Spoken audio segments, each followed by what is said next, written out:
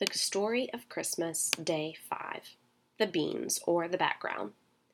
The angel Gabriel first appears to Zechariah to announce that he and his wife Elizabeth are pregnant with John, who will prepare the way for the promised Messiah. Then the angel appears to Mary, telling her that she will give birth to said promised Messiah. Mary goes and stays with Elizabeth. They're cousins, and they're both pregnant with Jesus and John, respectively. While Mary's there, she writes today's beautiful song that really expresses great praise to God for the blessings He's placed, not only in her life, but in the lives for generations past and generations to come. The verse, Luke chapter 1, verses 46 through 56, Mary's song. And Mary said, "My soul glorifies the Lord, and my spirit rejoices in God my Savior. For he has been mindful of the humble state of his servant. From now on, all generations will call me blessed, for the Mighty One has done great things for me. Holy is his name. His mercy extends to those who fear him, from generation to generation. He has performed mighty deeds with his arm. He has scattered those who are proud in their inmost thoughts. He has brought down rulers from their thrones, but has lifted up the humble. He has filled the hungry with good things, but has sent the rich away empty. He has helped his servant Israel, remembering to be merciful to Abraham and his descendants forever, just as he promised our ancestors." Mary stayed with Elizabeth for about 3 months and then returned home. This theme, what does this mean to me and how can I apply it to my life today?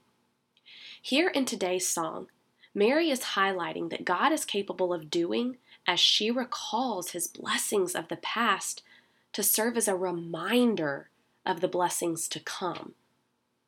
I want you to take a moment and think back on a time when God truly blessed you. Maybe it was meeting your spouse, putting you in the right place at the right time, or maybe it was leading you to the right company, or working through the process of buying a home, or through the birth of a new baby. If you could go back and look at the circumstances surrounding this blessing, where do you notice God? Was there any work that happened behind the scenes that you didn't know of at the time that aided in your blessing coming to fruition? I love to think back and remember how God worked for years preparing me to meet Jimmy before I did. If I had met him a year earlier, I would have ruined our relationship because my heart was damaged and I just wasn't ready to receive love. And if Jimmy's friends had not convinced him to go out for pizza and beers that Friday night, he was dead set on staying in, well then we might never have met. Looking back, I can clearly see how God was blessing me that night in 2008. But while I was there, in that moment, I couldn't possibly see all that was in store for us. As a 21-year-old junior in college, I couldn't possibly see the intense love we'd have for another, the marriage, the children God had planned, but He could.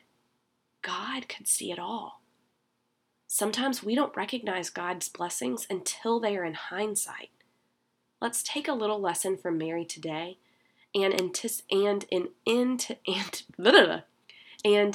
anticipation for the blessings we know are to come, may we remember to praise and honor God for the ones He already blessed us with. It may seem crazy, but I really encourage you to spend some time thinking or even writing about the biggest blessings in your life. Then go back, see if you can trace the hand of God at work, orchestrating life in order for you to receive those blessings. It'll amaze you and provide you with encouragement that you need as you face those times of trial or when you're simply waiting on more blessings in the future.